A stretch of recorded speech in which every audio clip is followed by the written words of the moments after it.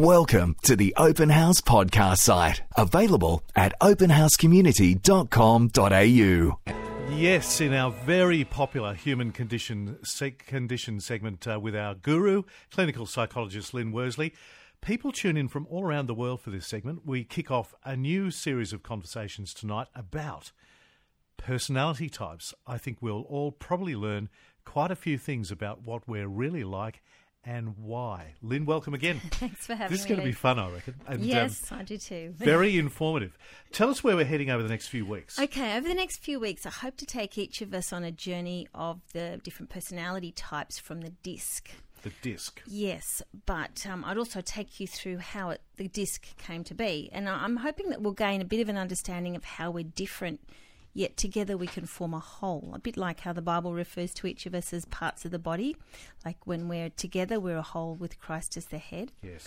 I'll also attempt to show how we can grow, change, and be affected by the dynamics in a group of people, so our personality appears to change with others around us. So hopefully we'll get to that I think it's at going the to end of the time. Very interesting. Yeah. So this week we're going to go through some of the personality types. Take us through. Okay, look, we'll start with we'll look at the personality types or the theories of personality types. So I actually would like to just give you a little bit of a history before we jump into the DISC. Sure. So we'll start with the 4 temperaments, which was a theory that was started in 460 BC. You're kidding. by Hippocrates. Your game's very old, isn't it? Yes, it's a very old game. This was the 4 personality or temperaments that they came up. They said it came from the body fluids. And so they had sanguine, choleric, melancholic and phlegmatic were the 4 personality types. So the sanguine was the pleasure-seeking and sociable people. The choleric was the ambitious and the leader type. The melancholic were the introverted and the thoughtful type people. Sorry. And the phlegmatic was the relaxed. I'm already doing what I'm sure everybody else is doing. So, okay, what am I? I know. I can see it in your face. Okay, keep going. Sorry. Now, Hippocrates actually used these 4 temperaments into his medical theories, and he started to really start juggling around with how different people had more of the different types of fluids in their bodies, and that's why they were that sort of personality. Sure. So that's very interesting, but hopefully we've moved on. So people still refer to those types now and actually will use them quite often as a type of personality. Wow. Leaping ahead, out of curiosity, did Freud say much about personality? What did he say? Of course Freud said lots about personality. Freud studied personality and said that there were 3 components that affected how our personalities developed. And these components were the id, the ego, and the superego. Now, the id refers to our primitive drives and operates according to 2 principles: pleasure and avoiding pain. I get that. And the ego is aware of the reality and operates to understand the consequences of certain behaviours, and it tries to find ways to balance and to keep everybody happy. So the ego has moral dilemmas. But the superego has the right and wrongs that you learn from childhood and sort of really inhibits the pleasure-seeking part of the personality. Now, there was a psychologist who describes Freud's position on the human personality as being, I think this is a great quote, it's basically a battlefield. The personality is a dark cellar in which a well-bred spinster lady, the superego, and a sex-crazed monkey, the id, are forever engaged in mortal combat, and the struggle being refereed by a rather nervous bank clerk, the ego. I'm rather confident in declaring this the first time that the phrase sex-crazed monkey has been used on Open House. So basically, Freud said that the individual's feelings, thoughts and behaviours are the result of an interaction of those 3, the id, the superego and the ego. Now, Freud's personality theories are still practiced today, and people use these theories and they practice what you call psychoanalysis. It's very deep, and Freud was rather brilliant. Yeah. And he understood how the interactions occurred. Little did he realise how much we would use what he came up with. How long ago was this? That's around about the 1900s. Yeah. So he sparked quite a flurry of personality theorists, and he had a student called Carl Jung. Mm-hmm. And Jung studied a much more practical application of personalities from Freud. And he believed there were 2 basic kinds of functions which people used developed in their lives. So basically, one was how we take in information, so how we perceive things, and 2, how we make decisions. But he also believed that those 2 categories, there were 2 opposite ways of functioning. So we can perceive information because of our senses, yes, or intuitively. Yep. Or we can make decisions based on looking at objective logic, or we can use decisions according to our feelings. Yes. Yep. So Jung believed that we used all of those 4 functions in our lives at some point, but each individual uses different functions with varying amount of success and frequency, so different dominance. He also said that there was 2 dominant functions, which was extroverted and introverted. Now, we hear about that all the time. Yes. And he said that the dominant function was so important that it overshadowed everything else and defined where your personality was heading. But he basically said there were 8 different types of personalities. Wow, 8. So is that what we have now? No, there's more. There's much more, Lee. But wait, there's more. Now, there was a student of Jung's called Catherine Briggs, and she was quietly doing some work, but she had a daughter called Isabel, and they both came up with what you call a Myers-Briggs types indicator, and that's when you have a personality test and you come up with 4 letters. A lot of people talk about being an ENFP or an INTJ or whatever, but it establishes the amount of personality that you have according to your flow of energy, how you take in information, how we prefer to make decisions, and the basic day-to-day lifestyles that we prefer. And within each of these categories, we prefer to be either introverted or extroverted, sensing or intuitive, a bit like Jung, thinking or feeling, or judging and perceiving. So she basically came up with 16 personality types. I'm feeling rather frantic. Yes. At all this. Now, there's heaps of people that are trained in the Myers-Briggs indicator, and these people are really good to go and see and talk to about making a career choice. And you can do some of those tests online, and they're really helpful. I was going to say, what's your judgment as a clinical psychologist? They are a reasonable thing to go and pursue. Yes. And it's wonderful to look at them and think, wow, that explains me, or no, it doesn't explain myself. And actually it's helpful to understand yourself a little bit more. Yeah.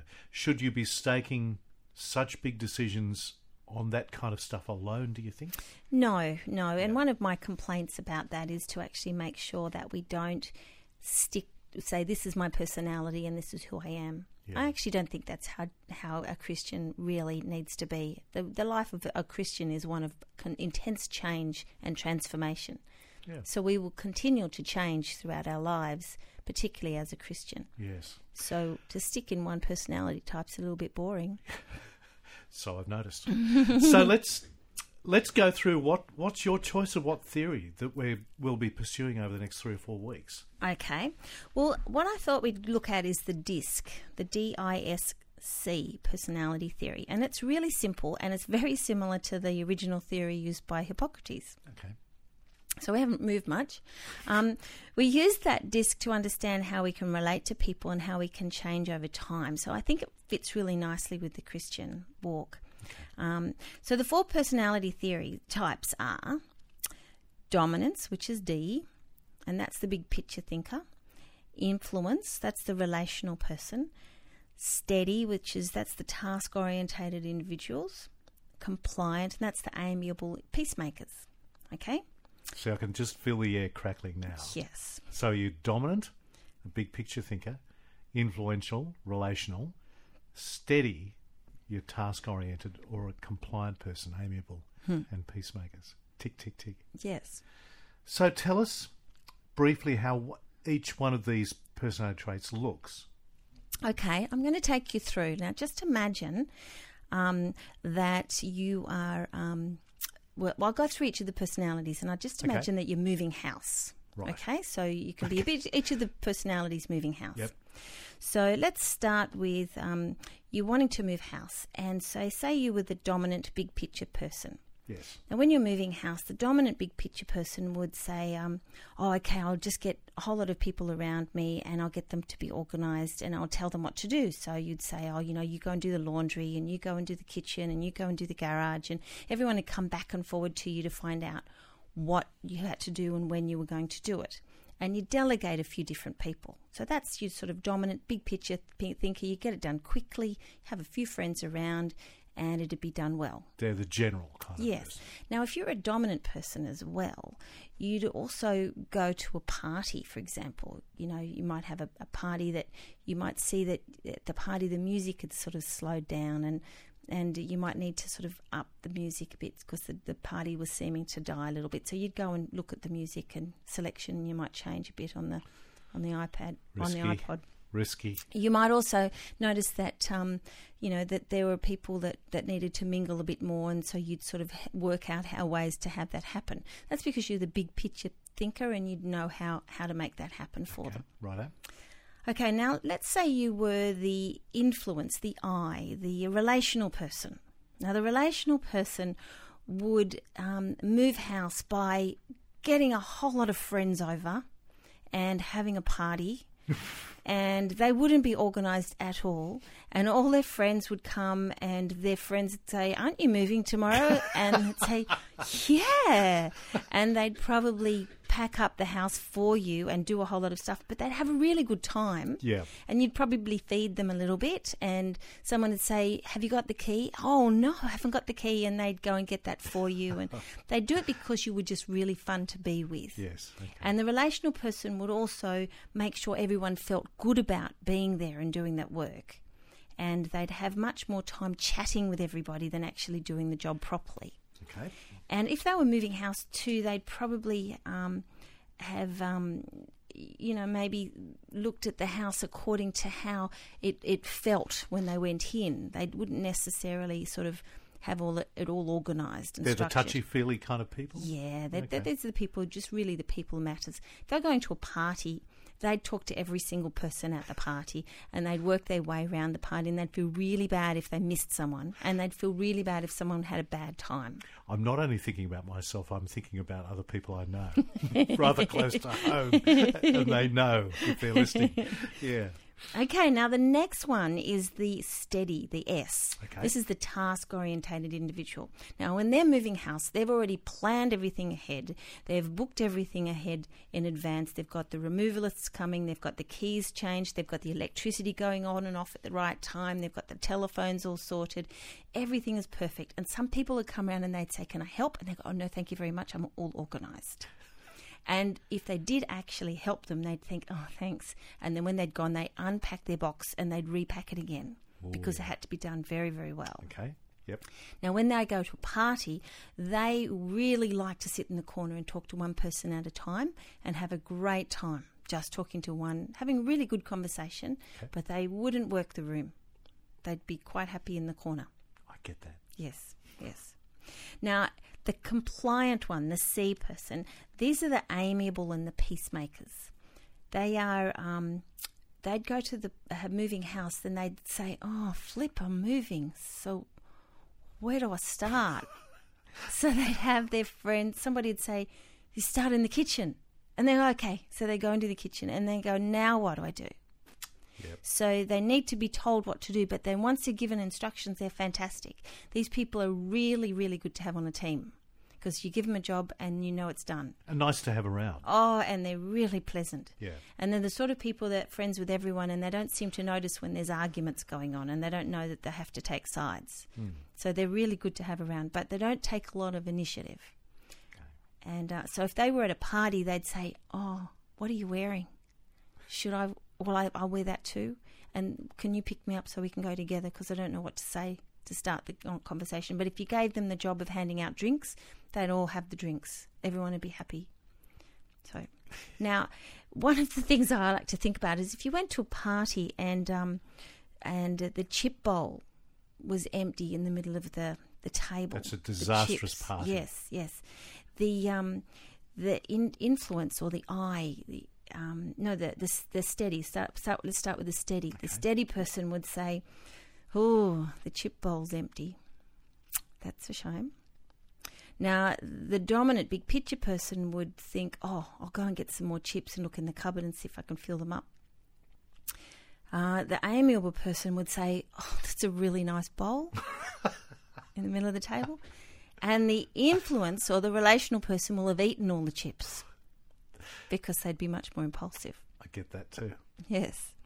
What are the strengths then, if we can go quickly through each one, strengths and weaknesses of each one? Say the dominance. The dominance has this amazing strength of being able to walk into any place and have a big picture view of it.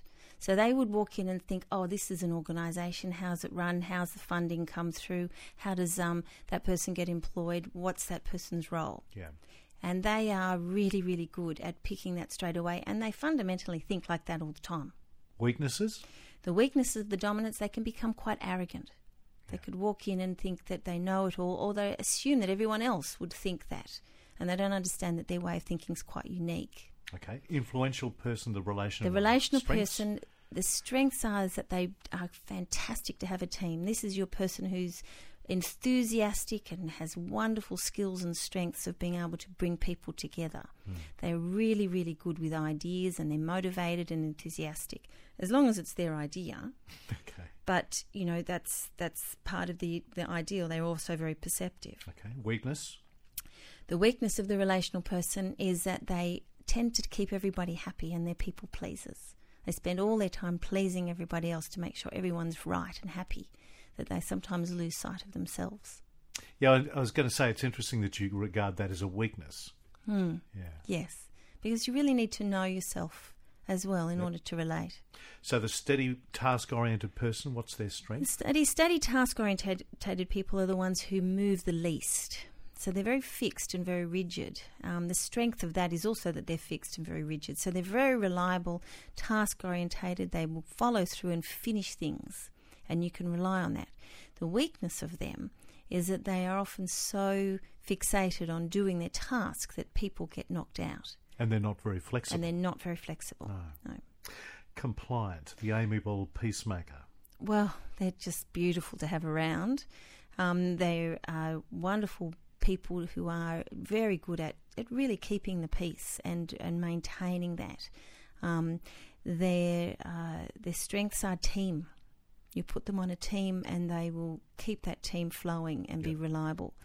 The weaknesses are that they don't often show initiative and often very, very indecisive. So they won't make decisions. They'll wait for someone else to make that decision, and often don't see that a decision needs to be made. And when they go to the party, they try something on and say, what do you think of this? Yes. And say, fine.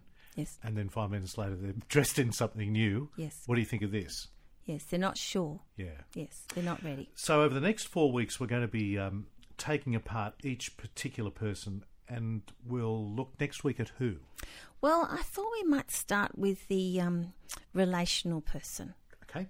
And we'll just have a little look at how that relational person works, and then we'll have a bit of an idea of how they might actually go in careers, in romance, and we might have a look at how they might go perhaps in their families, how that might look. I think this is going to be a really interesting thing, and we might try a little exercise in the next few weeks to unveil personality types around this place. Yes. Have you done, surely you've done, thinking about yourself, which category would you put yourself in? Have a guess, Lee. Have a guess. Well, it's a choice between 1 and 3, dominance or steady. Oh, no. Oh. No. He's way off the mark. Influential. Relational. Yes, I'm very relational. Yeah. And I think probably, the little girl that went up and down the street and talked to every person in the street. Yeah, that's right, yes. Was very much there. But I think over time I've become much more of a big picture thinker and learning to do that. That's what I thought, yeah. Well, I look forward with both of us to explore personality types in the weeks ahead. Lyn Worsley, as always, thank you so much. Thanks. We hope you enjoyed this Open House podcast, thanks to Christian Super and Real World Technology Solutions. To hear more from Open House, visit openhousecommunity.com.au.